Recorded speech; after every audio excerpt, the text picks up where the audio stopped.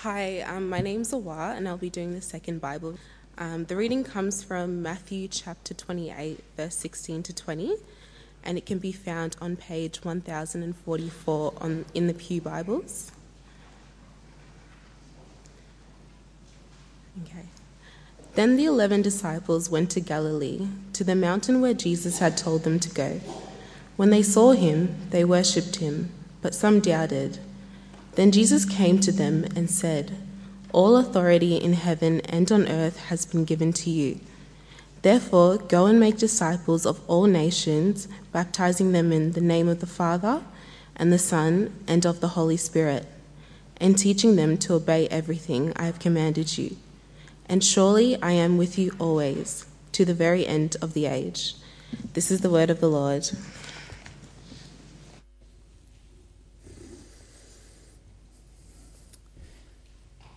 Thank you, Olwa.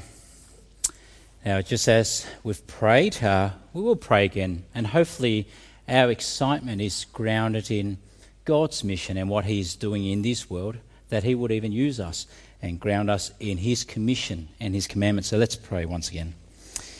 Heavenly Father, we pray, O Lord, that you would spur us by what you are doing, by what you have commissioned and commanded, that we'll be faithful and fruitful servants of Jesus. We pray, Lord, that you'll convict us of that now as we reflect on this passage. We pray in Jesus' name. Amen. Well, we've been talking a fair bit this morning already about why we exist. So why do we exist as a church?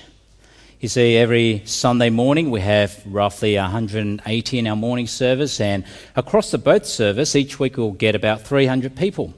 And so quite possibly you'll get 300 different reasons for why church exists, why we exist as a church. Of course, there's a lot of overlap in that, but up to 300 different answers.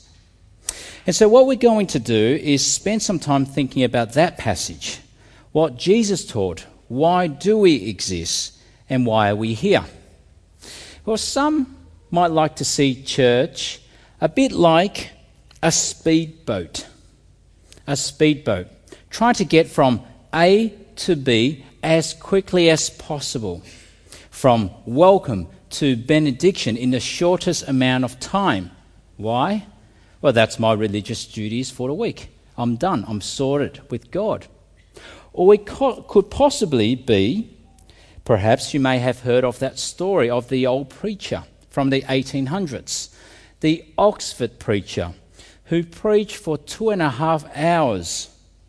Now, over those 2.5 hours, as he preached longer and longer, people started to leave, until by the very end there was only one man left. And they discovered that he had died while he was preaching.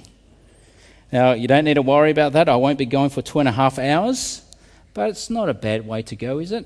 You listen to the Word of God, and then you meet God. But of course, we don't want that here. But perhaps that's why some people like church to be like a speedboat, as quick as possible. But what do you think might happen if we see church like that? Everything so fast-moving, so quick, so fast-paced, just like the world around us, just like our society, just like Melbourne, busy all the time, so much so that we'll never have the time grounded in what is important in life. Never put the time to reflect, to hear what God has to say. Never enough time to reflect on life, on judgment, on sin, on forgiveness, on suffering, on sorrow, on hell, on heaven. Never enough time to focus on the gospel of Jesus Christ, where there is forgiveness of sins and peace and eternal life and hope. And so what do you think might happen if we do, like a speedboat, skimp over all those things, stingy with our time in the things of God? Well, what can happen is what we see all the time. We see it all the time. When we've gone out door knocking in our community, during our mission week, and we'll have mission week in a couple of weeks. When we go out door knocking and you knock on the door And behind the door is someone who is 50 years and up. Almost every single time, almost certainly, that person, whether they go to church now, they used to go to Sunday school. They used to go to Sunday school when they were young, but they don't go to church anymore. And so you need to ask, what happened? Well, it's what we see all the time. When church is treated like a speedboat as quickly as possible. You see, it takes only 3. In fact, it takes only 2 generations before the gospel is lost in any family. You've heard it, haven't you? The first generation believes the gospel. The second generation assumes the gospel. And by the third generation, they deny the gospel. And it's perhaps why a very common comment I hear from some of you. A very common comment I hear is that there are so many churches of your friends where there aren't any children at all. No young people at all. No students at all. And you wonder why. What happened there? At my brother's church, when he started there, the average age of the members was 76 years old. And so what happened at a church like that? Well, it could be for many reasons. But is it possible that somehow, through the years, in the generations, that they skimped over the things of God until eventually what was once a Christian family is Christian no more? So why do we exist as a church? To be like a speedboat? Well, no. Or maybe not a speedboat, but perhaps some people like to see church like boarding a cruise liner. You know, one of those P&O cruise ships. You board, the service is great. It is wonderful. Butlers everywhere to serve, everyone ready to attend to your need. Great food, great morning teas, real coffee, great suppers. The view is great, the entertainment is great, and you feel this is wonderful. This is so relaxing, this is so comfortable. But then what do you think will happen if we see church as boarding a cruise ship, where everyone on board is completely unaware of the surroundings, completely oblivious to the society, to the culture that is ever changing around us? What do you think will happen? Because when everyone is so comfortable inside, they lose sight of all the surroundings. And what happens? Well, do you remember what happened to the Titanic? I mean, the story, you know, it eventually crashed and sank. So many on board at that time, oblivious to what was happening outside, just sipping their champagne. Now, that might sound a bit alarmist, but when you hear about what I'm about to share, it is in fact not. When I went to Bible college quite a number of many years ago, over the 5-year period from 2009 to 2014, do you know how many churches over those 5 years were closed in Victoria? Any idea? Over 5 years, just in this state. Over those 5 years, 145 churches were closed. The Uniting Church, they sold 74 of their churches. The Catholic Church, they sold 17 of their churches. The Anglican Church sold 53 of their churches. 145 closed their doors. I mean, that's more churches than there are churches in the Presbyterian denomination in Victoria. We've only got a bit over 100. I mean, that's shocking, isn't it, when you hear news like that? Everyone in those churches, every one of those churches, perhaps once a thriving community, but now sold to be transformed into homes, into offices, and even childcare centres. And you see, the Presbyterian Church are not without some sinking too.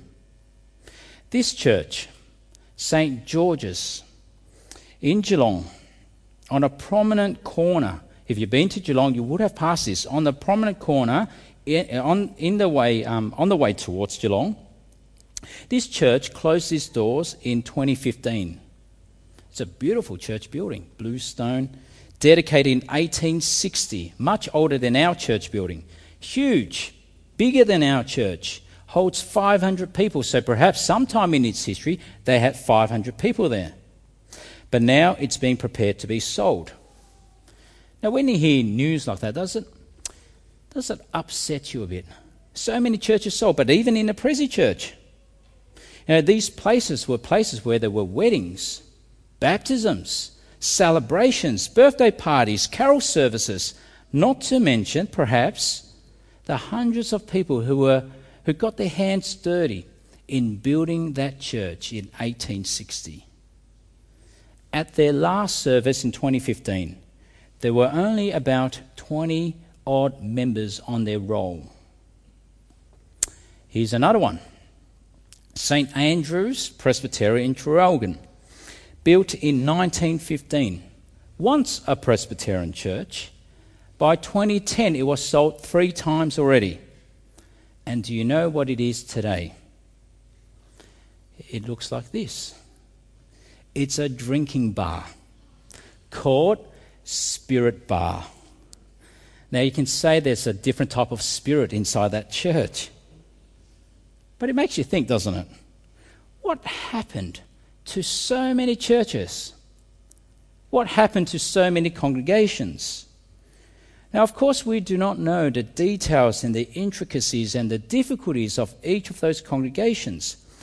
But is it possible that when church is seen like a cruise ship, people on board completely oblivious to the world outside, eventually it will sink? You see, the cultural landscape of our city, of our Melbourne, has changed so much, even just over my lifetime, over the last 40 or so years. Once, in our nation, there was an affinity with Christianity.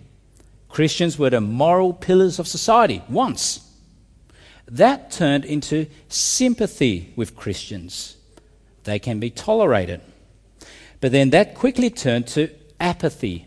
Who cares about the Christians? They're insignificant anyway. To now, what is it now? Antipathy to all things God. Christians are now not just to be tolerated, in fact, they are to be seen as bad for society.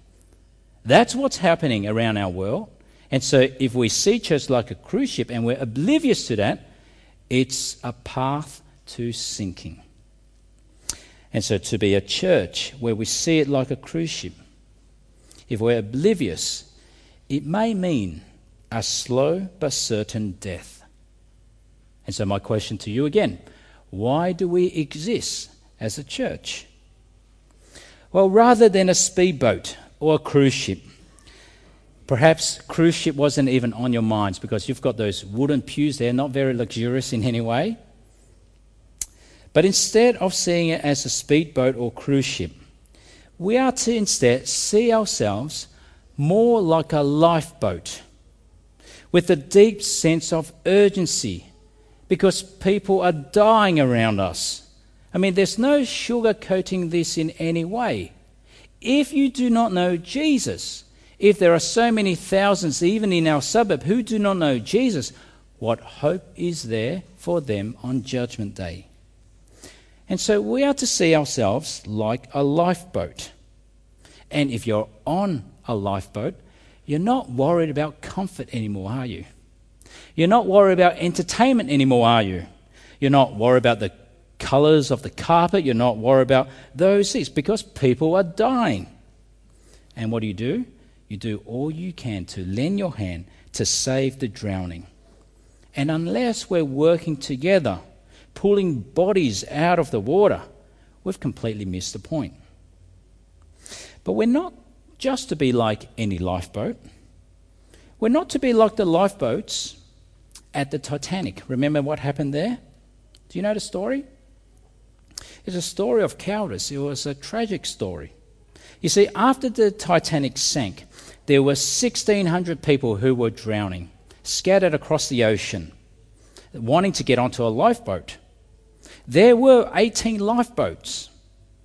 They were all half empty. But no one wanted to turn back to help save the drowning. They feared we might be toppled over and overturned and we might die too. So many feared. Out of the 18 boats, only one turned back. And only 13 were saved out of the 1,600 who were drowning. Only one lifeboat did what a lifeboat is meant to do. And I want to say to you, we want to be like that lifeboat. It's that urgency that we want to capture in our mission statement as a church, making and maturing disciples of Jesus together. That's why we exist. It's for the saving of souls. It's for the building of Christians. And that's why Jesus gave us the Great Commission in the first place. Make disciples of all nations. That is, we are to give our total, complete allegiance to Jesus, not to a careless dictator, but a loving Saviour, not to an oppressive tyrant, but to the King of Kings, who would even lay down his life for us. Total allegiance to such a king. And why? That's the only way you can be saved. That's the only way the nations can be rescued. And it's why Jesus commanded his disciples. What did he say? Verses 18 and 19. All authority in heaven and on earth has been given to me. Therefore, go and make disciples of all nations. With absolute authority in the entire universe, Jesus says, I'm choosing you. Uneducated fishermen, a tax collector, oddbods to rescue this world. I mean, isn't that extraordinary? Surely, if Jesus has all the authority in the universe, he could just say the word and all the disciples who should be disciples will be made disciples in an instant without even any one of us lifting a finger. Without even any one of us speaking a word. He could make all the disciples he wants by himself. But what did he choose to do? With all that authority, he chooses ordinary, weak, broken vessels to rescue the nations, to bring hope where there is hopelessness, to bring peace where there is chaos, to bring life to where there is death. And that's why the church exists, to partake in that mission of God in this world. You see, God uses ordinary people, just like you and me, so ordinary, but he gives us an extraordinary message about an extraordinary Saviour to bring to the nations. It's how we do our job on the lifeboat. And in doing so, we read on, we bring people into the kingdom of God. I mean, that's what it's meant by verse 19. Baptizing them in the name of the Father and of the Son and of the Holy Spirit. That is, pulling the drowning into the lifeboat so that they might be united with Christ. And we build them up in the kingdom. That's verse 20. That is, teaching them to obey everything I have commanded you. Disciples are to be matured, and they mature as they are taught and obey the word of God. And that's why one of our core values is gospel-centered hearts. You've heard it this morning already. That's to be part of our DNA. If you are a part of our family, you need to have that heart for that loss. For the lost, for those who are drowning. We're in the lifeboat together. We need to be working to bring them in. And I'm sure we all have friends, very close friends, family members, brothers and sisters even, parents, children, sons, daughters, cousins, aunties, uncles who do not yet know the Lord Jesus. And doesn't it break our heart that they are drowning? And so what do? Well, isn't it the best thing to bring them in, to show them the way of life, to show them that there is hope, there is salvation? And when you hear those stories, aren't they just like the best news ever? When you hear someone coming from death to life, from sins being forgiven to being forgiven. Some of you may have met one young lady who attends our evening service normally. She found us last year from our church website. No Christian background, doesn't go to church at all, but saw that we had a young adults group. So she emailed me and she asked, "Do you have a young adults group? Can I come along and see what you're about?" I said, "For sure, come along." And so she came, met on that Sunday. I was surprised she came. Often I'll get emails and they don't rock up, but she did. Eventually, Michelle, our women's ministry worker, worked through Christianity Explored with her over many, many weeks. She joined my growth group. And after several months in my growth group, I asked her, "So where do you think you now stand? Does this gospel make sense to you now?" And she says, "I now call myself a Christian." I mean, when you hear news like that, doesn't that fill you with joy? And that's why our value must be gospel-centered hearts. And that's also why our value from what Jesus has commanded us is that we are uncompromising, that we value word-centered teaching. You see, the Word of God is nothing less than a Word of God to us. It is the foundation of our life, our community, our family, our ministries. In all we do, it shapes it all.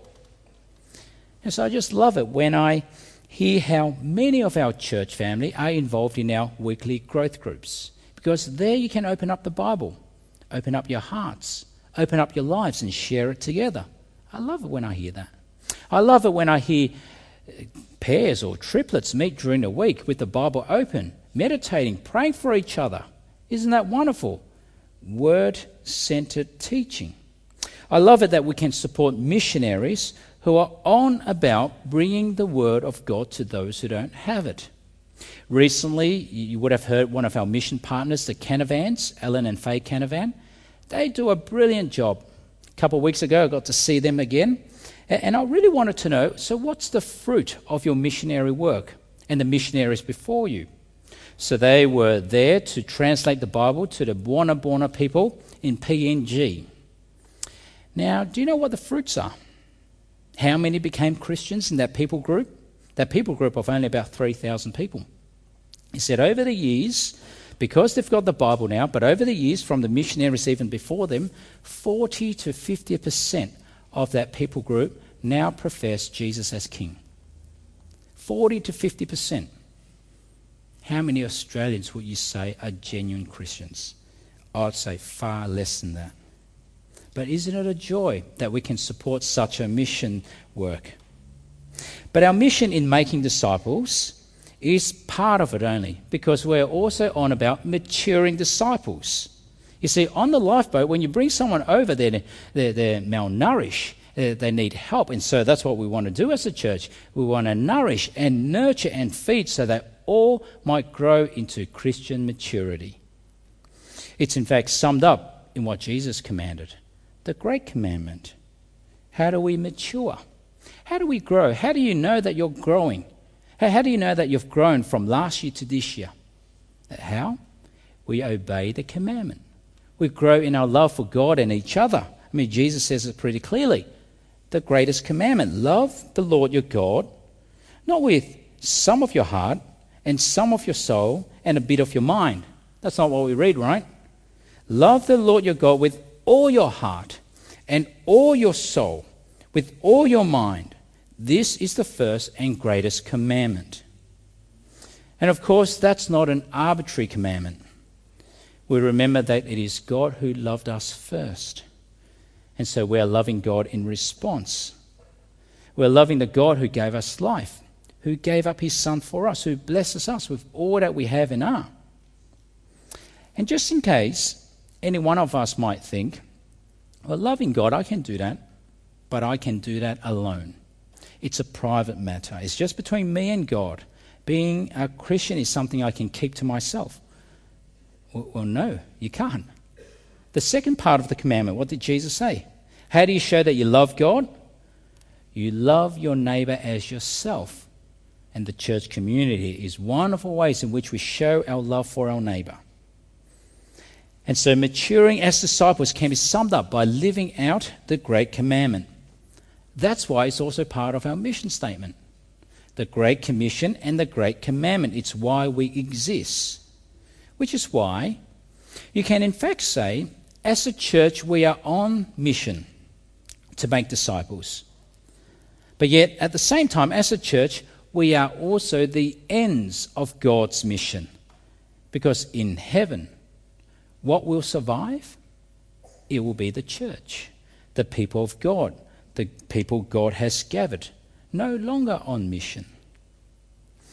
And that's why the first of our core values is God-centered lives. You've heard that already. And that's because we want every single one of you. We don't want sort of fake Christians. We want everyone to have a genuine, deep, robust, meaningful relationship with God Almighty. That is real, that is seen, that overflows and saturates our whole life. We want everyone to always be humbly turning to God in fervent prayer.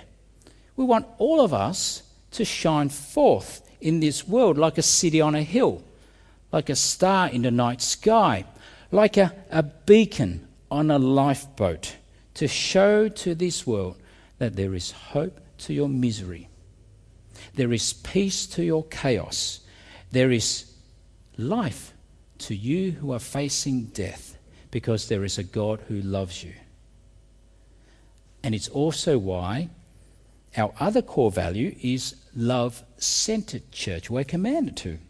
As a church that is loved by God, we must express the love we experience to each other. It is how we mature and grow. It's how we become established in the Christian life that God has called us to. And so we want to be a church for all people, because we want to be a love-centered church. Every culture, every age, and every walk of life. And so that's our mission. Making and maturing disciples of Jesus. But I'm not sure if you notice yet, that's not the whole mission statement, is it? You see, there was one word that was added when we met with the focus group. Almost everyone suggested this is worth adding. And it is the word together. You see, that is so important because it reminds us God saved us to be together. God saved us not to be alone, to go out alone as a Christian, but to be together. And He saved us that we might be together and on mission together. You see, we're in the lifeboat together. We are all in it, and we all have a part to play. And that's why the final of our core values is service-centered members. You see, we want all of you to know you have a part to play. Every single one of you. Small, big, we all have a part to play in driving the mission, in praying the mission, in pursuing the mission.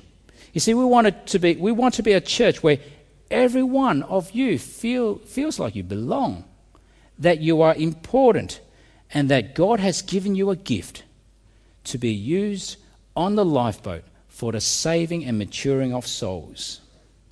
And that might be in prayer. Prayer is so powerful. I mean, how many of the joys we experience, how many of the healings we experience, how many of the souls saved and lives transformed is because of your fervent prayers.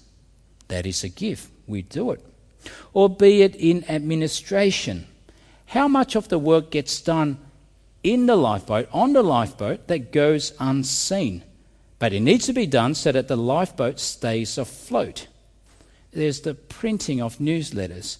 There's the meetings, the agendas, the minutes, the finances, the budgets, the sound, the multimedia, the insurance policies. How many of you know that had to be considered? Now, I'm so pleased now because we've got someone on our board of management who can not only read the fine print, but also understand the fine print of all our insurance policies, but not only that, also enjoy it. I mean, isn't that a blessing from God? Or be it in evangelism, be it in hospitality. God has given you homes, not for you, but for Him, to be used for Him and for His glory. be it in teaching, little ones, children, like today. I mean, see all those teachers. Praise the Lord for the teachers we have. Our youth leaders, our growth group leaders, be it in setting up chairs and tables, be it in serving morning tea and supper, be it in looking after the property. I mean, I was so pleased just last week, there's this little issue on the roof on top of my office. People were afraid I might have a bell that will fall on me. And so someone barricaded off, and John Green, magnificent man. Be it in any way, we all have a part to play. You all have a part to play. And so no one should ever think, I've got no place. Not true at all. It's the one lifeboat, and we're in it together. But of course, we can never think that we do it by our own strength, by our own wisdom, by our own willpower, by our own talents and giftings. I mean, how can any person bring someone from death to life? But by the grace of God, who strengthens us, who grants us wisdom, who empowers us, who gives us the gifts that we might go forth, even though we are broken vessels, that we might go forth and preach Christ to the nations. And we must remember here the final words of Jesus. Do you remember what Jesus promised at the end of the Great Commission? He didn't say, go and make disciples of all nations, and I'll just stand here and watch from the distance. He didn't say that. What did he promise? He promised, and surely I am with you always to the very end of the age. And so when we are on mission, we're on the lifeboat together, but we have Christ who is with us to the very end of the age. And so why do we exist as a church? Well, rather having up to 300 variations for why we exist, we've got the one clear mission for all of us. We've got our life jackets on. We're all in the lifeboat, ready to work and working to save. So that if anyone asks you, your friend over coffee, your colleague at work, your neighbour down the road, why do you go to church? Why do you still go to church? I thought that time was past. What do you say? Well, as a church, we're on about making and maturing disciples of Jesus. Do you want to come along? What do you say? I mean, just imagine. Just imagine if we together, united under Christ, praying towards that mission, pursuing that mission, imagine this lifeboat gets filled. I mean, already we don't have enough car park spaces. That's already a problem. But imagine, not enough seats. Across both services, in fact, not enough seats, maybe over more than 2 services. Filled to the brim with disciples of Jesus who are on mission. Just imagine, no churches closing down, but churches growing, even planting, perhaps even from us. More lifeboats going out. Now, they will be difficult, hard decisions to make because they'll be so uncomfortable. But would it be worth it to do so because there are so many souls to be saved? And of course, desiring, praying for gospel growth. It's never about making us feel good in any way. It's not for us at all. But instead, it is the gospel-centered heart that longs for people to be saved. It is the God-centered lives that longs to live a life that pleases our Lord in heaven. Well, just imagine all our young ones here at school, primary school, secondary school, university, all of them unashamed of Jesus in every way. They go to school, to university with boldness, with an assurance, with that urgency in sharing Christ. Why? Because they have been taught from the Word of God well. Because they have been discipled well. Because they too know, even though they're little, they're on the same lifeboat as well. Well, just imagine all the families here so committed to the mission of Jesus in your own household, so that we use our time, our energy, our resources, our homes to be a place of prayer, to be the place where Bible study happens, to be the place of evangelism, of hospitality, so that our kids will see what we value, so that our kids would see and learn and grow up in the ways we are. Well, just imagine all the seniors here, all the retirees, and many of you are doing this already. You pray. You share wisdom with those younger than you.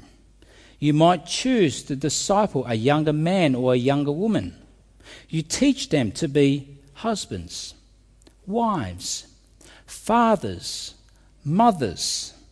You disciple them, you mature them in Christ, so that every generation in our church, and that it will continue, will be maturing in Christ.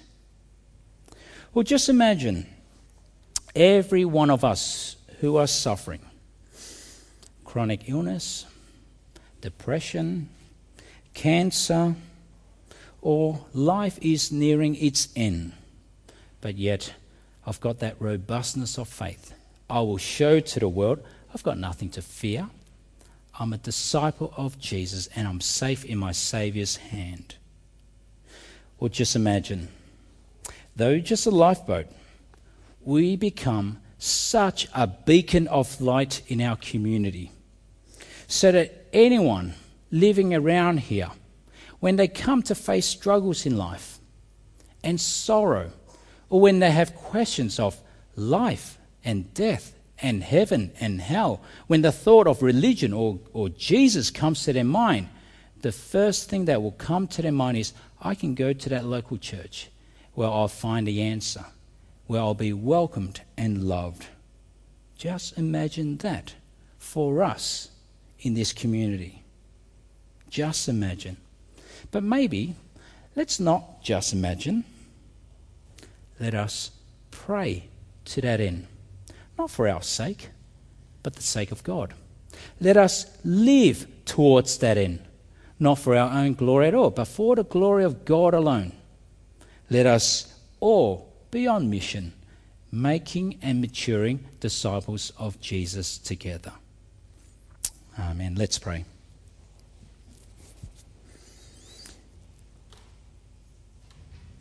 O God, our Father, how big a task you have set before your church. How enormous the calling, how difficult the challenge, but how urgent the mission. And so we pray that you will indeed use us. Be with us, that we might live out our lives in honour of you with God-centred lives. Help us all to be making and maturing disciples of Jesus together. We pray in Jesus' name. Amen.